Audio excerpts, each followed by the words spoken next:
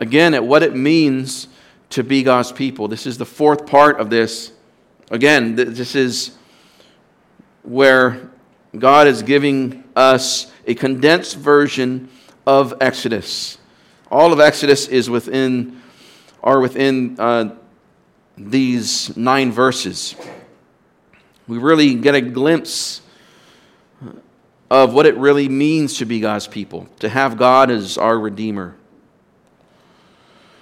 I desire this morning that you would see, Christian, that God is worthy of more of your trust and worship. God is worthy of more of your trust and worship. I think sometimes as believers we say, well, I trust Him and I sing to Him, I worship Him. But there's a limit to our trust. There's a limit to our worship and devotion to Him. I want to prove to you today by God's Word that He is deserving of more trust, more worship, more devotion.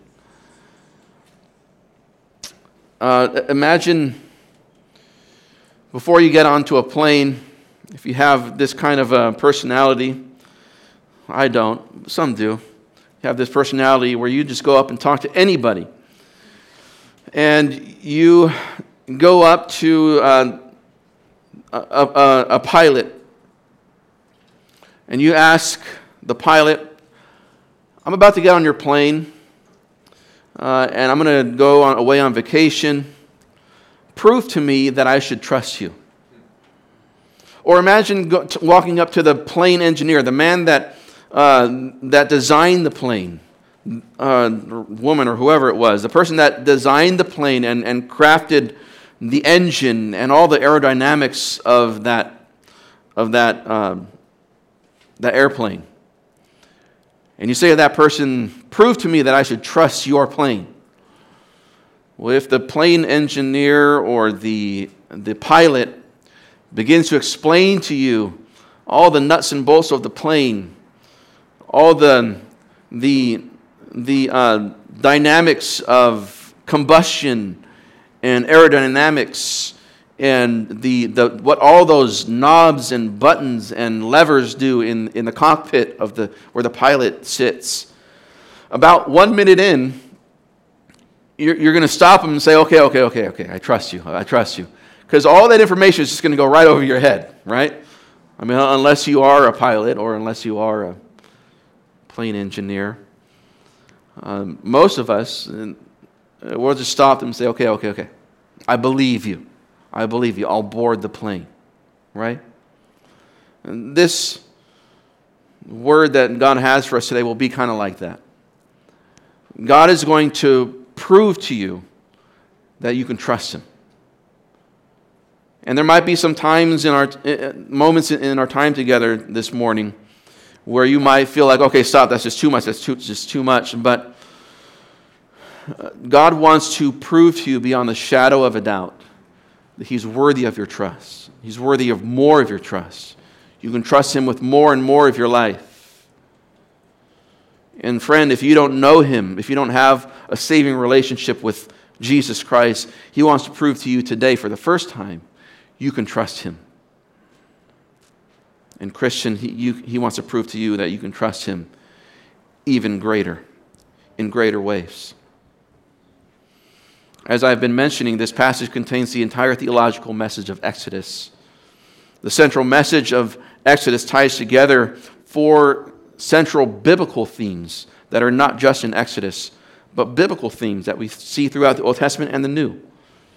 These themes are the knowledge of God, to know God, what it means to be the covenant people of God, have a covenant relationship, the redemption of God, His deliverance, His salvation of His people, and also this theme of the promised land. This last theme of the promised land is what we're going to look at today. It's a giant topic. We're not going to go to every verse. We're not going to cover every nuance, every part of this. But we're going to, I trust and I hope, we're going to look at just enough to get the point across. You can trust God even more so. Then you might be wondering, why in the world are we learning about the promised land? I mean, that's in Israel, right? That's over there. We're over here in America. What does that have to do with us? I mean, that was a promise made to Israel, not to me, right? Why are we talking about this as a New Testament church in San Jose, California? Why? Well, a few reasons. One, it helps you understand what is happening in Jerusalem today. It helps you understand why there's a struggle over that small piece of land. That this struggle has been going on actually for thousands of years. It's not new. What's been happening the last month in Jerusalem, in Israel, is not new. It's just the latest event in the saga of Israel in that land. Also, it will provide proof of the faithfulness of God. As I mentioned before, if God made a promise at any point in history, but yet backed out of that promise, then for us, the promise of our salvation, the promise of our eternity, how sure is that then?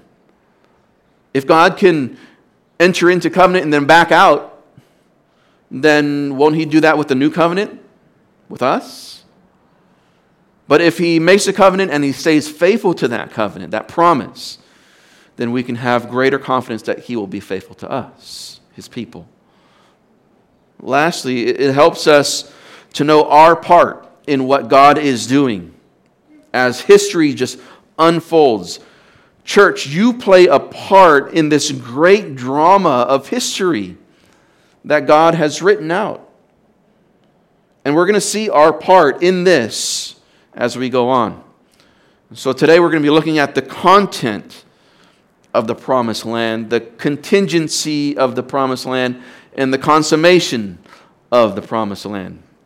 It's big words, but I think we can wrap our minds around those.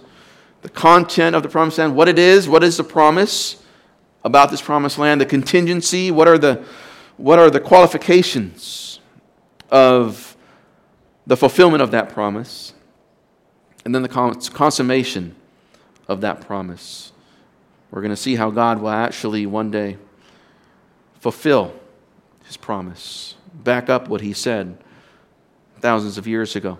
First of all, the content of the promise. And that's right here in our passage. That's why we're talking about this. Verse 4, I also established my covenant with them, that is Abraham, Isaac, and Jacob. That covenant to give them the land of Canaan, the land in which they sojourn. And then jump down to verse 8. He says it again, I will bring you to the land which I swore to Abraham, Isaac, and Jacob, and I will give it to you for a possession. I am the Lord. So he repeats it twice in this passage. He wants us to be aware that what God is doing in the event of Exodus is He's beginning to fulfill that Abrahamic promise, that Abrahamic covenant that He made to Abraham, Isaac, and Jacob. And notice who He's given this promise to. He's given it to the Israelites. Now, at that time, the Israelites were in Egypt. We've been looking at this for a while now. They were in Egypt, and they were a non-citizen gang of slaves. They were not a people. They were not a nation. They had no government. They had no culture, you could say. Their culture was Egypt. Their society was Egypt. Yes, there was this pocket of remnant of people faithful to God, who knew God, knew His Word, and knew His promises to Abraham, Isaac, and Jacob. But by and large, they were a people that they were slaves. And their identity was to be slaves, forced into labor. They didn't have a land. They didn't have much of anything. hardly any possessions. Can you imagine generation after generation of not owning anything? That's an evil thing. To put a people into that kind of living. You can imagine for these people, they hear a promise like this. They hear of this old promise to grandpa's grandpa, to Abraham, Isaac, and Jacob. They hear about this old promise from this God that they've never seen. And this promise for a land, that they would be their own people, their own nation. And you can imagine how unbelievable that was to them. They didn't have any hope of having a land. Nobody knew what that was like. But God had not abandoned His covenant plans for Israel. That covenant that He made with Abraham in Genesis 12, and that He repeated to Isaac and to Jacob, He promised here that He would lead Israel out of bondage by His mighty hand. And God vowed to deliver them from the domain and the domination of the world's greatest superpower of that time. That's no light thing. This was the superpower of the time, with the greatest military might of all the nations in the whole world. Egypt was the nation to beat. And God promised, I will win. I will beat them. I will be victorious, and I will deliver you. But it's not merely this deliverance, this redemption, this salvation for the Israelites just to wander around in the desert, in the wilderness. But it was a deliverance to a place of permanent settlement. That was the promise. I'm not just going to set you free and then you're on your own. No, I'm going to set you free. I'm going to bring you to a land, and it will be yours. Remember, the covenant was for land, people, and blessing. Back in Genesis 12, the promise was made to Abraham.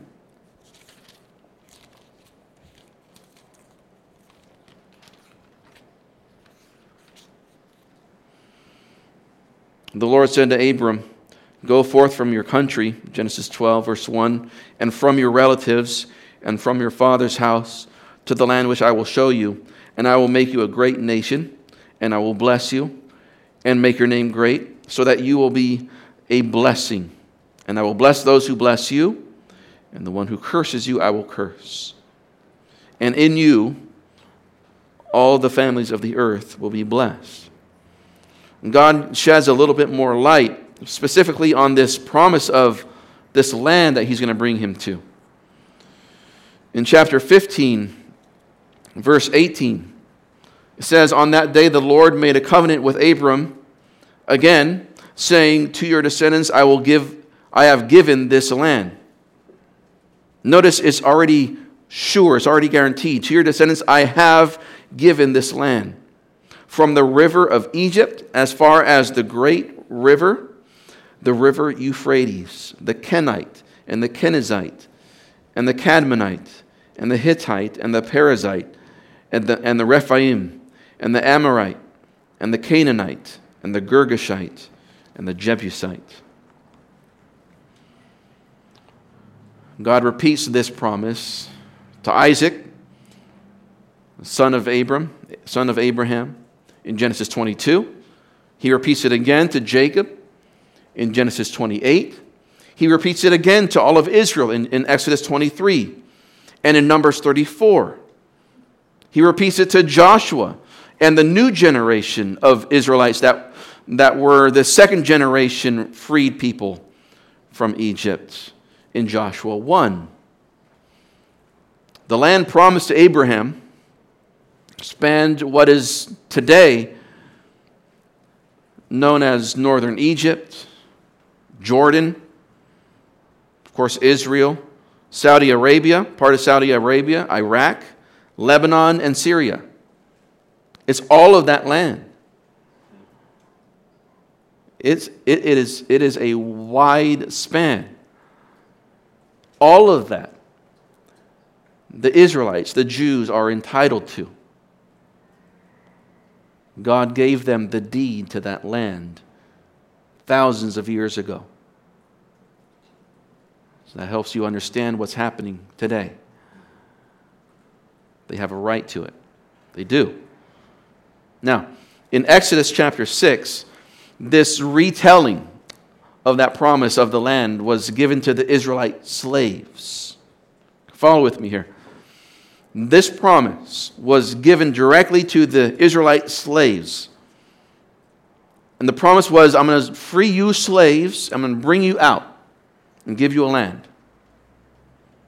But we know from Exodus and from Numbers that that first generation that was delivered out of Egypt, they failed in their commitment to God. And so this promise was passed down to their children, the second generation. And so what Moses does is he records Genesis, Exodus, Leviticus, Numbers, and Deuteronomy. He writes that not for these people that the promise was made to, but for their children. Why did he do that? Moses recorded this grand Exodus event and all the promises, all the background for that second generation, because they would be the ones to actually enter into the land. That's what happens in Joshua, in the book of Joshua. They actually enter into the promised land. They get there. So Moses wrote Exodus, along with the other books of the Pentateuch, for this second generation as they are preparing to enter into the promised land. Moses wrote it as a reminder of who they were, their identity, what their origins are, who their God is, and what God requires of them as that next generation of God's covenant people. He's passing on the torch. Joshua takes up the mantle as leader, and the children of the freed slaves, this next generation of Israelites, they enter into the land, and it's their job now to remain loyal to God and to take over the promised land, to get the inheritance that God is promising to them. Now, what does this mean for us? Before we move on, the fact that Moses would do this for the next generation, what does that mean? Christian, you need to know your history. You need to know your ancestry. Now, I'm not talking about your ethnic ancestry, though that has its place. I'm talking about your spiritual ancestry. The history of the Bible and the history of the church are worthy, Christian, of your regular attention. You should know what has happened to God's people through the ages. Learn from their mistakes and their triumphs, especially as recorded in Scripture. But you should also know the history of the church, the past 2,000 years. Our failures, our victories for these last 2 millennia will help us today meet the present hour and what we face in our nation, in our world. This isn't the first pandemic, right? So we can learn from history, learn from the church in the past. This isn't the first time a nation has been overcome with sexual immorality and debauchery. We can look back in history and even into the Word of God for how the church has dealt with this, how God's people have lived in this kind of world, this kind of society. So don't get caught up in the day-to-day headlines, right? Step back. Step back from the headlines, from the nightly news. Step back a little bit and see what God is doing on a global, grand scale. Ask those questions. Don't get so caught up with the numbers of how many people got vaccinated or how many people got the virus or how many people died. That's too small of a view. Step back and see what is God doing in the world? What's God doing in my life? What's God doing in history? Step back and look at this historical scale of things. And as you do that, you will see throughout history, both in Scripture and in the history of the church, the past 2,000 years, you will see the faithfulness and the power of God to His people. And that will spur you to trust Him more and to worship Him more. So, God promised a specific land to a specific people. That's clear from the text. To Abraham, it was an unconditional promise. It was an unconditional covenant. Right? This is a promise that God made to Abraham, Isaac, and Jacob.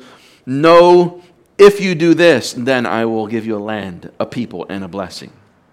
But to Moses' generation and the following generations, the blessing of God, the promise even of the land as well, was contingent on the Israelites' obedience and devotion to Him. For that generation, God said, I will fulfill this. I can fulfill it right now. But if you want me to fulfill it right now, you have to obey me. You have to follow me. It's not that He's saying, if I ever fulfill this, you have to obey me. No, He will fulfill it. But the offer is, it seems like the offer is, I can fulfill it right now to you and your generation. You just got to obey me and follow me. Let me prove that to you. Deuteronomy chapter 30. Deuteronomy chapter 30, verse 15.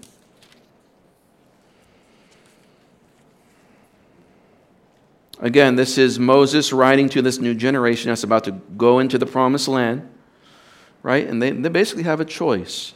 They've been given all the law, all the history of their people, and they have a choice. You can go into the land and you can live like the world, or you can go into the land and do God's work.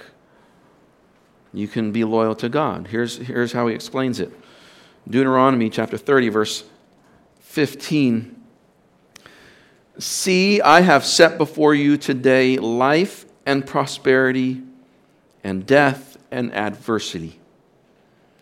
In that I command you today to love the Lord your God, to walk in His ways, and to keep His commandments and His statutes and His judgments, that you may live and multiply, and that the Lord your God may bless you in the land where you are entering to possess it.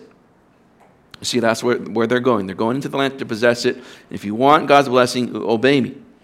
But, verse 17, but if your heart turns away, and you will not obey, but are drawn away, and worship other gods and serve them, I declare to you today that you shall surely perish. You will not prolong your days in the land where you are crossing the Jordan to enter and possess it. I call heaven and earth to witness against you today that I have set before you life and death, the blessing and the curse. So choose life in order that you may live, you and your descendants, by loving the Lord your God, by obeying His voice, and by holding fast to Him. For this is your life and the length of your days, that you may live in the land which the Lord swore to your fathers, to Abraham, Isaac, and Jacob, to give it to them. You see, God is giving His people a choice here. Life or death. Prosperity or adversity.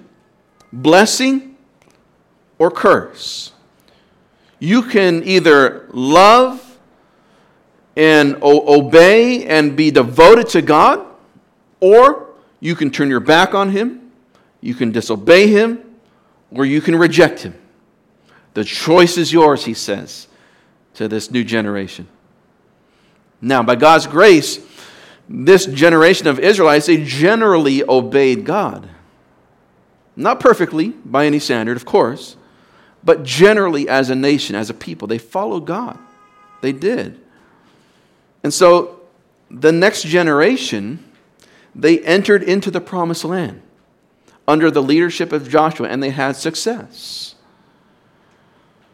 Joshua 1:10 and 11 says, Then Joshua commanded the officers of the people, saying, Pass through the midst of the camp, and command the people, saying, Prepare provisions for yourselves, for within 3 days you are to cross this Jordan to go in to possess the land which the Lord your God is giving you to possess it. So Joshua rallies his troops and says, we're going in. And as time goes by, in Joshua 11:23, so Joshua took the whole land, according to all that the Lord has spoken to Moses. And Joshua gave it for an inheritance to Israel, according to their divisions by their tribes. Thus, the land had rest from war. So there was this initial success of God's people, because there was this initial obedience and devotion to God. And so God begins to fulfill his Abrahamic promise of this land. However, according to Joshua 13, verses 1 through 7, you can look at it or write it down, there was still a land yet to be conquered. They didn't conquer it all. It was a wide area, remember, and they didn't fully inhabit the land.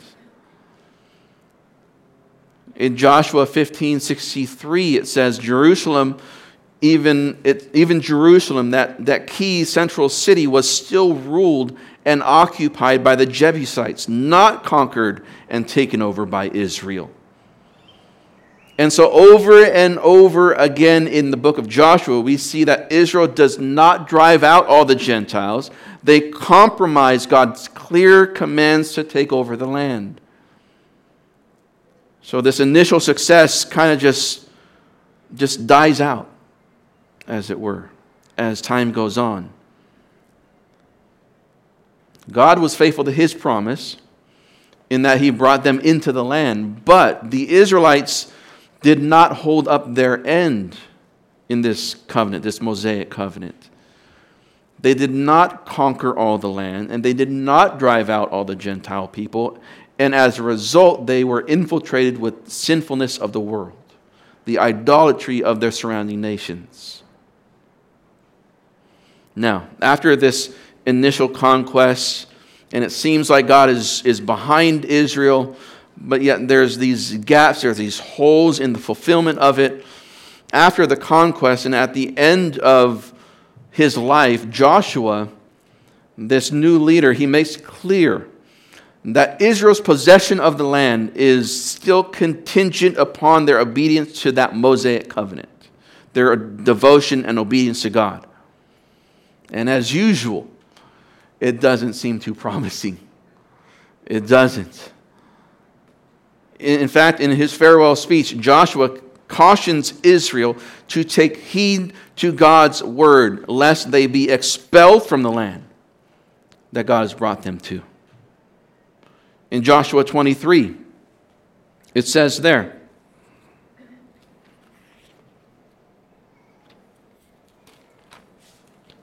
Joshua is right after the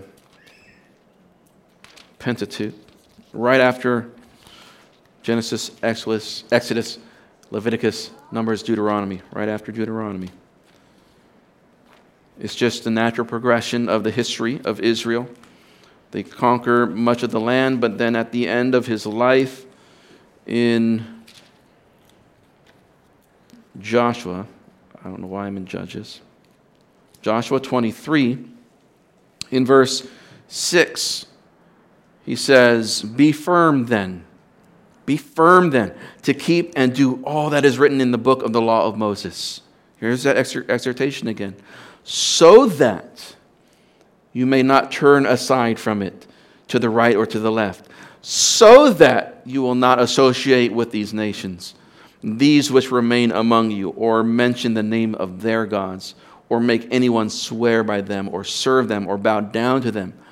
But instead of that, you are to cling to the Lord your God, as you have done to this day. So he's saying, I'm passing away now. Stay loyal.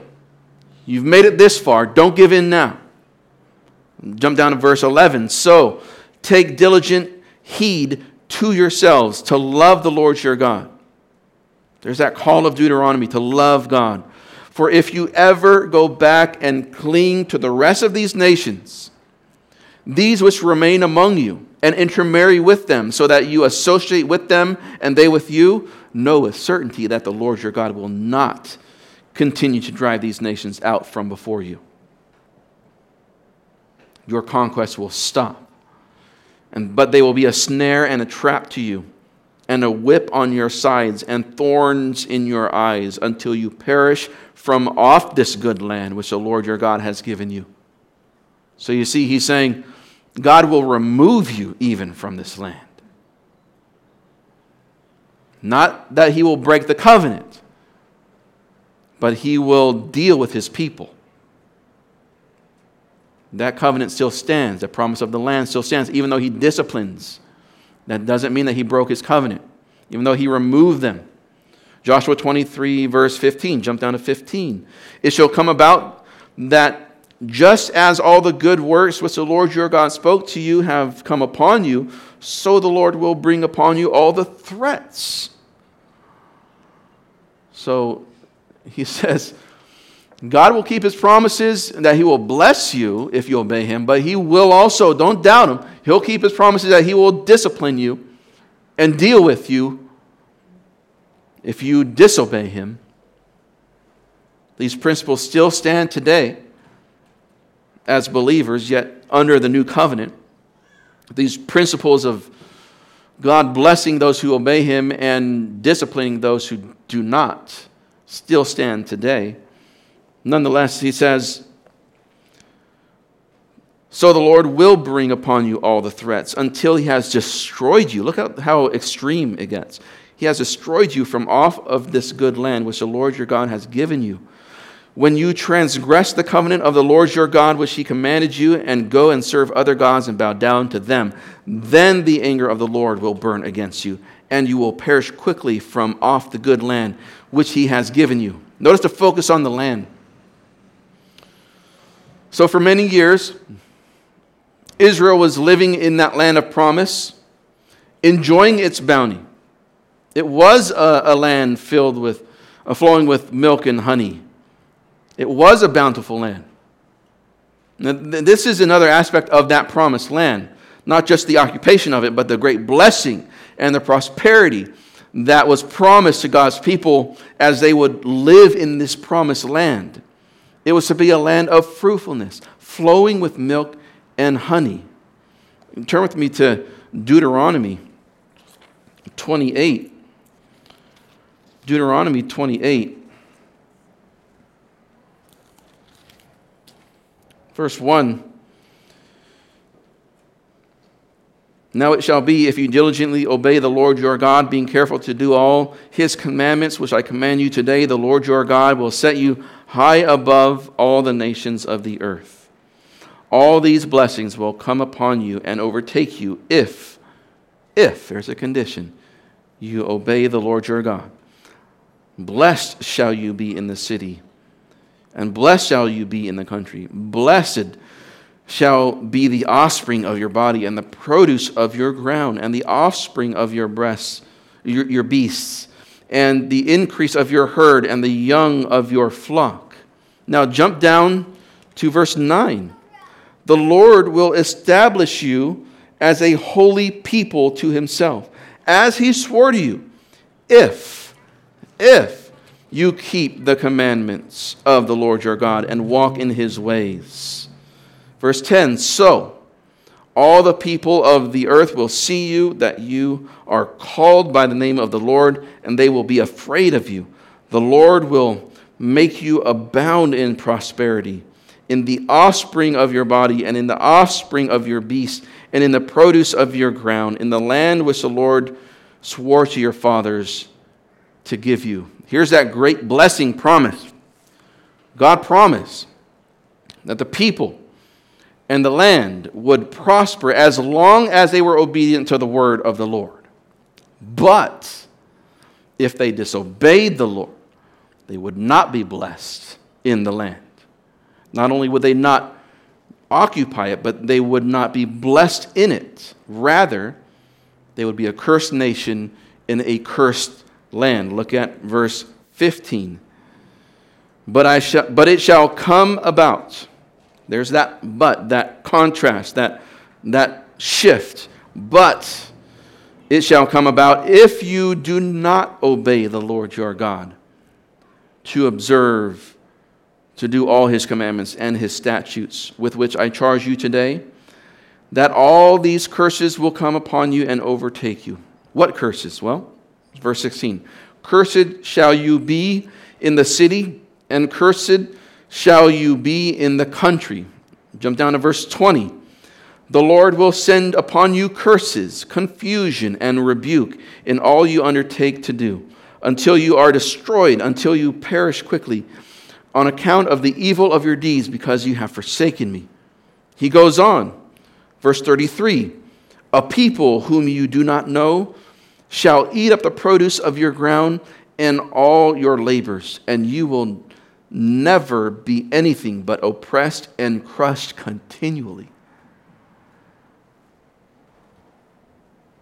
Verse 34, he says, you will be driven mad by the sight of what you see. It's going to be so bad, it's going to drive you crazy. Literally, it will break you mentally and spiritually. You will snap. It will get so hard. Do you feel like that ever? That it's getting so hard, I'm going to snap, but usually we don't. The Lord upholds us. But he says here, I'm going to make it so bad you will snap. You will go crazy. You will lose it. Verse 38, you shall bring out much seed to the field, but you will gather in little, for the locusts will consume it. So you're gonna spread seed and expect a huge return, but it will be very little because of the locusts, these insects. Verse 39, you shall plant and cultivate vineyards, but you will neither drink of the wine nor gather the grapes, for the worm will devour them. You shall have olive trees throughout your territory, but you will not anoint yourself with the oil, for your olives will drop off. Verse 41, you shall have sons and daughters, but they will not be yours, for they will go into captivity. The cricket shall possess all your trees and the produce of your ground. And then lastly at verse 45, so all these curses shall come on you and pursue you and overtake you until you are destroyed, because you would not obey the Lord your God by keeping his commandments and his statutes, which he commanded you. This, as it turns out, would be the history of Israel for the most part. Of course, there's highs and there's lows, but generally speaking, outside of the initial victories of Joshua and the conquest, outside of the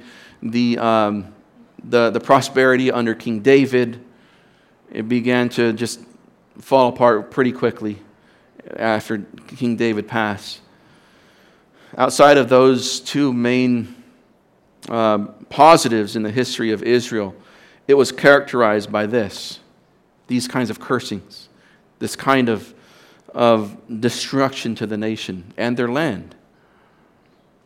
Despite the warning and the pleading of God through his prophets throughout the ages, the people of God were still stubborn in their disobedience.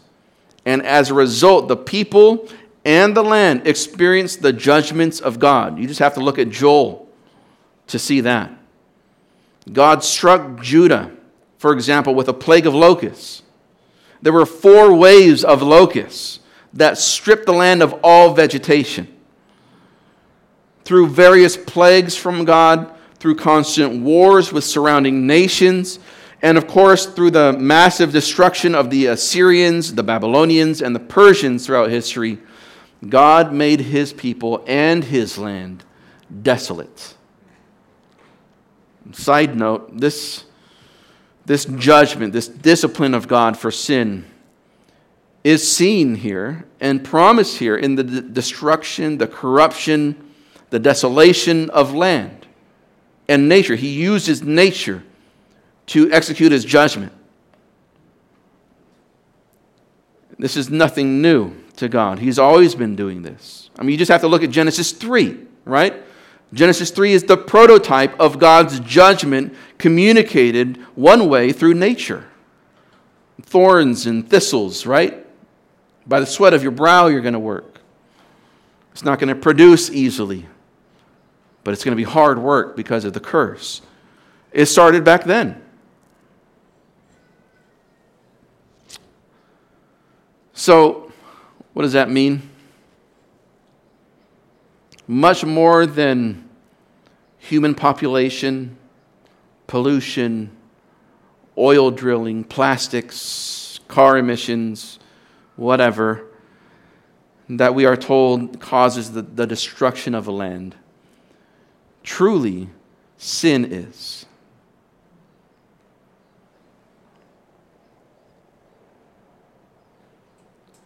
Through all this time, God repeatedly, in the history of Israel, he repeatedly called Israel to repentance. If Israel would only repent of their sins, God would have restored them and their land. Joel 2 is one cry. Yet even now declares the Lord, return to me with all your heart, with fasting, weeping, mourning, and rend your heart and not your garments. Now return to the Lord your God, for he is gracious and compassionate, slow to anger, abounding in loving kindness, and relenting of evil. Turn to me, he says. Ezekiel 33, he says, as I live, declares the Lord God, I take no pleasure in the death of the wicked, but rather that the wicked turn from his way and live. Turn back from your evil ways. Why then will you die, O house of Israel? Isaiah 55, seek the Lord while he may be found. Call upon him while he is near. Let the wicked forsake his way, and the unrighteous man his thoughts. And let him return to the Lord, and he will have compassion on him, and to our God, for he will abundantly pardon. Time and time again, that was the ministry of the prophets of the Old Testament, was in the face of the corruption and the falling away of the people, they constantly called them back to God. But they warned them. They would always warn them, if you don't come back, judgment will come. And that's a prophetic part of the ministry of the prophets. But that call to Israel to repent and to turn to God went out generation after generation to the Israelites until God sent his Son, Jesus Christ, the promised Messiah. The promised one that Israel was waiting for. He would be the one. He would be the one who would make all things right. He would make them right with God, restore them, purify them of their sin. He would rule over them as king, and he would gather them back to their promised land and bless them. That's what those Old Testament prophecies of the Messiah are talking about. Him gathering his people in repentance and in salvation. But when Christ came, what did Israel do? They rejected their Messiah. Luke 13, Jesus says to Israel, O Jerusalem, Jerusalem, the city that kills the prophets and stones those sent to her, how I often wanted to gather your children together, just as a hen gathers her brood under her wings, and you would not have it. Behold, your house is left to you desolate. There's that word again. And I say to you, you will not see me until the time comes when you say, blessed is he who comes in the name of the Lord. So he says, you're going to remain under this judgment of God. You're going to remain, as it were, reaping the benefits or the cursings, really, of the Mosaic covenant because you're rejecting God. But now you're rejecting the Messiah, and so you're going to stay there desolate. And the next time Israel will see Christ is when they finally bow the knee and say, "Blessed is he who comes in the name of the Lord." When they finally turn back to Christ and accept him as their Messiah. And this is what Peter said to the Israelites in Acts 3. "The God of Abraham, the God of Isaac and Jacob, the God of our fathers, has glorified his servant Jesus, the one whom you delivered and disowned in the presence of Pilate, when he had decided to release him. But you disowned the holy and righteous one and asked for a murderer to be granted to you, but put to death the Prince of Life." He puts it on them. You killed your Messiah. You rejected him. And now God's going to reject you for the time being. So where does that leave us today? We need to land this plane quickly. Where does that leave us today? Are God's ancient promises to Abraham, Isaac, and Jacob, are they dissolved? Is that promised land now for the church? Are we replacing Israel? Or was it all really some spiritual promise, not a literal land? Was it some spiritual promise instead? Well, third point this morning, the consummation of the promised land. We see this in many places, but one good place is Jeremiah 31. Jeremiah 31, beginning in verse 31, God makes this promise. He makes this anticipation for this future time. "Behold, days are coming, declares the Lord, when I will make a new covenant." There's a new covenant that we enjoy today, church. "I will make a new covenant with the house of Israel." So it's not with the Gentiles that he makes this covenant. It's with Israel that he makes this covenant. "And with the house of Judah." We understand from Romans 11 that we are grafted into Israel through Christ. Right? So we get the blessings of the new covenant. But the new covenant was actually historically made to Israel, the nation. But we get to reap the benefits because we place our faith in Christ. And as it were, we are a branch stuck into the side of this tree, and we get the nutrients, the benefits of being connected to the tree, Israel, and ultimately Christ. Anyways, "The days are coming, declares the Lord, when I will make a new covenant with the house of Israel, with the house of Jacob," or Judah. Verse 32, "Not like the covenant which I made with their fathers in the day that I took them by the hand to bring them out of the land of Egypt, my covenant which they broke, although I was a husband to them, declares the Lord." So he's saying, see, I made a covenant with them when I rescued them out of Egypt in that Exodus. I made a covenant back then, but they didn't meet their side. They didn't fulfill their end of the bargain. I held my end up, but they were unfaithful.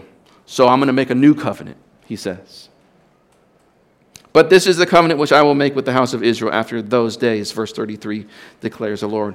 Here's the covenant. "I will put my law within them, and on their heart I will write it. And I will be their God, and they shall be my people. They will not teach again each man his neighbor and each man his brother, saying, 'Know the Lord,' for they will all know me, from the least of them to the greatest of them, declares the Lord. For I will forgive their iniquity, and their sin I will remember no more." So he's saying there is coming a day when Israel will repent of their sins, and there will not need to be this push of evangelism into the nation of Israel, because most of Israel will be saved through Christ in the gospel.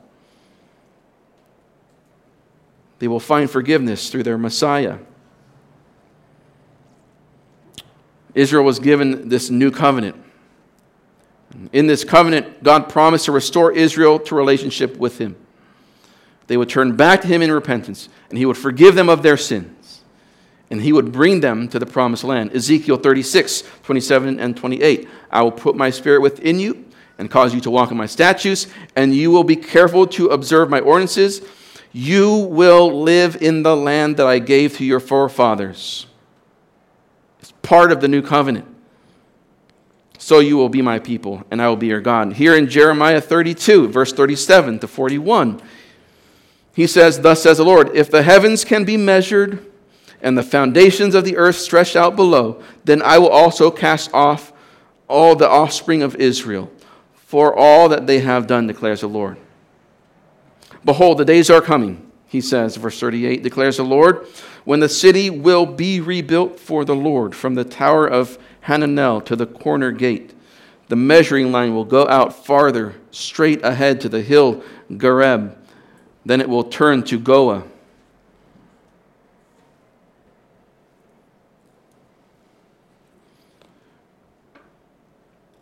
Jeremiah 32, he extends this promise. Behold, I will gather them. Jeremiah 32, verse 37, behold, I will gather them out of all the lands to which I have driven them in my anger, in my wrath, and in indignation. And I will bring them back to this place and will make them dwell in safety. They shall be my people. I will be their God. I will give them one heart and one way, that they may fear me always for their own good and for the good of their children after them. I will make an everlasting covenant with them, and I will not turn away from them to do them good. I will put the fear of me in their hearts so that they will not turn away from me. I will rejoice over them to do them good, and will faithfully plant them in this land with all my heart and with all my soul. Again, the themes of the new covenant are repeated, and there will come a time when God's people will return to him, and God's people will once again obey from the heart, because he's going to do heart surgery on them. But also, this ushers in a time when they will be gathered into the promised land. This new covenant was ratified, it was initiated, it was made reality by the Messiah, Jesus Christ, by his blood. But yet, as we saw already, Israel rejected their Messiah. They crucified the one who would restore the relationship with God, who would free them, give them peace, and return them to their land. So as a result, the new covenant blessings were given to the Gentiles, to other nations, to you and me. Acts 13. The next Sabbath day, early, the whole city assembled to hear the word of the Lord. But when the Jews saw the crowds, they were filled with jealousy and began contradicting the things which were spoken by Paul and were blaspheming. Paul and Barnabas spoke out boldly and said, it was necessary that the word of God be spoken to you first, Israel, since you repudiated and judge yourselves unworthy of eternal life. Behold, because you are rejecting Christ and the gospel, behold, we are turning to the Gentiles, he says. For so the Lord has commanded us. I have placed you as a light to the Gentiles, that you may bring salvation to the end of the earth. So today, the offer of Israel to Israel of the new covenant still stands. The offer of forgiveness in Christ still stands. But as the nations are being saved and redeemed through the gospel of Jesus Christ, it is as if Israel is on the outside looking in now into the family of God. And what happens? According to Romans 11, they would be jealous. Paul says, I say then, they did not stumble as to fall, did they? Israel did not stumble and reject their Messiah as to fall away and to be abandoned by God for all eternity, did they? That's the question. He says, may it never be. But by their transgression, by their rejection of Christ, salvation has come to the Gentiles to make them jealous. So Israel rejected their Messiah, crucified him on the cross, so that salvation could come to us, and the result of that would be that Israel would be jealous.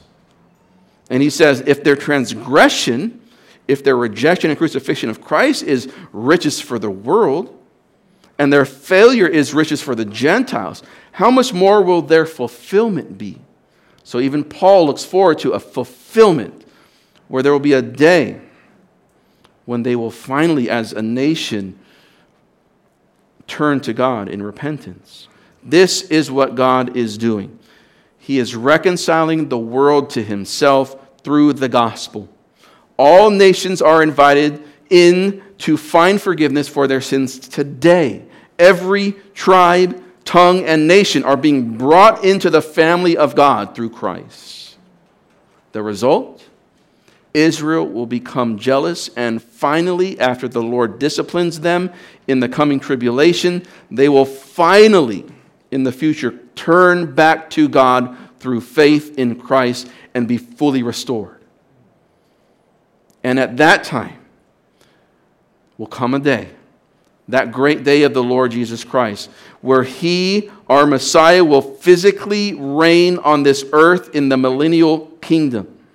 For 1,000 years, He will reign on this earth in Jerusalem, and Israel will live with Him in the promised land.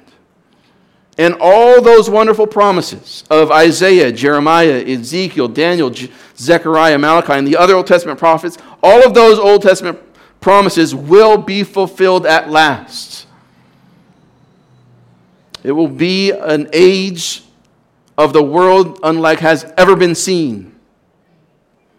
Under the reign of Jesus Christ, all will be made right. Because many of Israel will one day turn from their sins and finally believe in Jesus Christ, their Messiah. And on the last day, in Revelation 21, I'm ending now. On that last day, as we enter into eternity, God will remove this land and make a new land, the new heaven and the new earth. Revelation 21.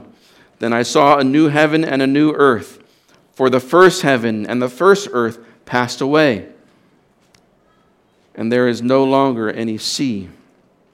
And I saw the holy city, New Jerusalem, coming down out of heaven from God, made ready as a bride, adorned for her husband. Verse 22. And I saw no temple in it, for the Lord God the Almighty and the Lamb are its temple.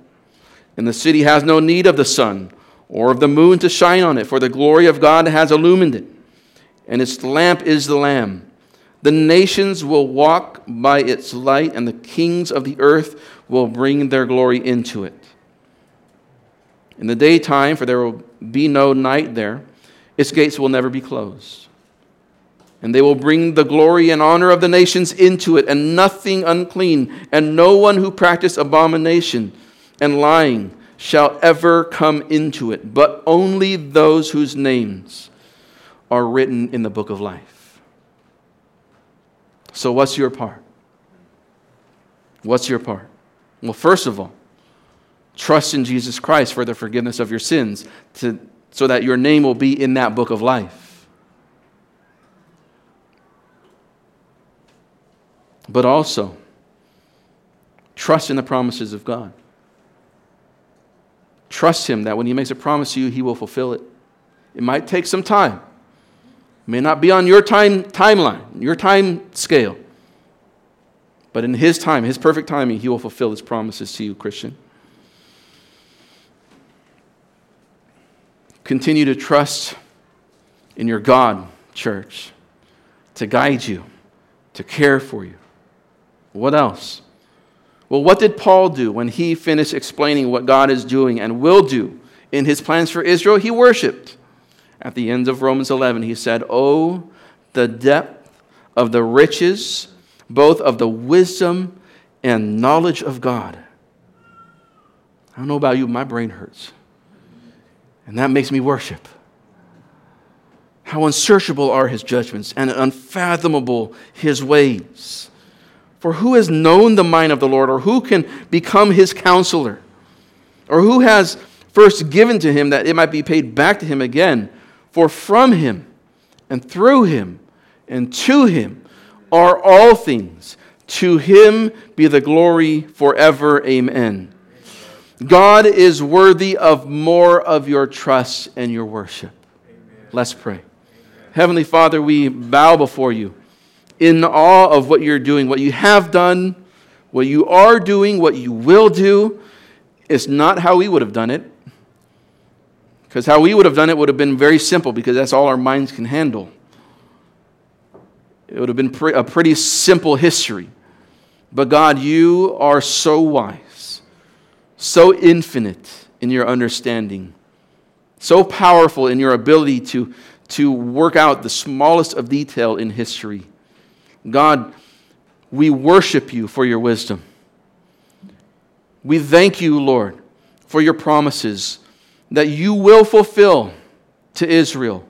And we await that day. Oh, Lord, we pray, Lord Jesus, come. Rescue us from this world,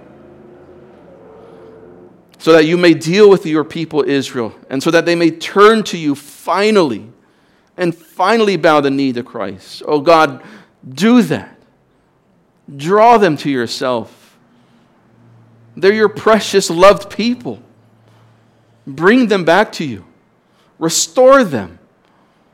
But God, as we wait for you and your timing, may we be about the work of the kingdom. May we be about spreading the gospel to the nations. That begins in our home, in our neighborhoods, in our schools, in our workplaces, in our friendships, in our families. God, use us to spread the gospel, the good news of Jesus Christ. May you bring in worshipers, we pray in Christ's name. Amen. Let's stand.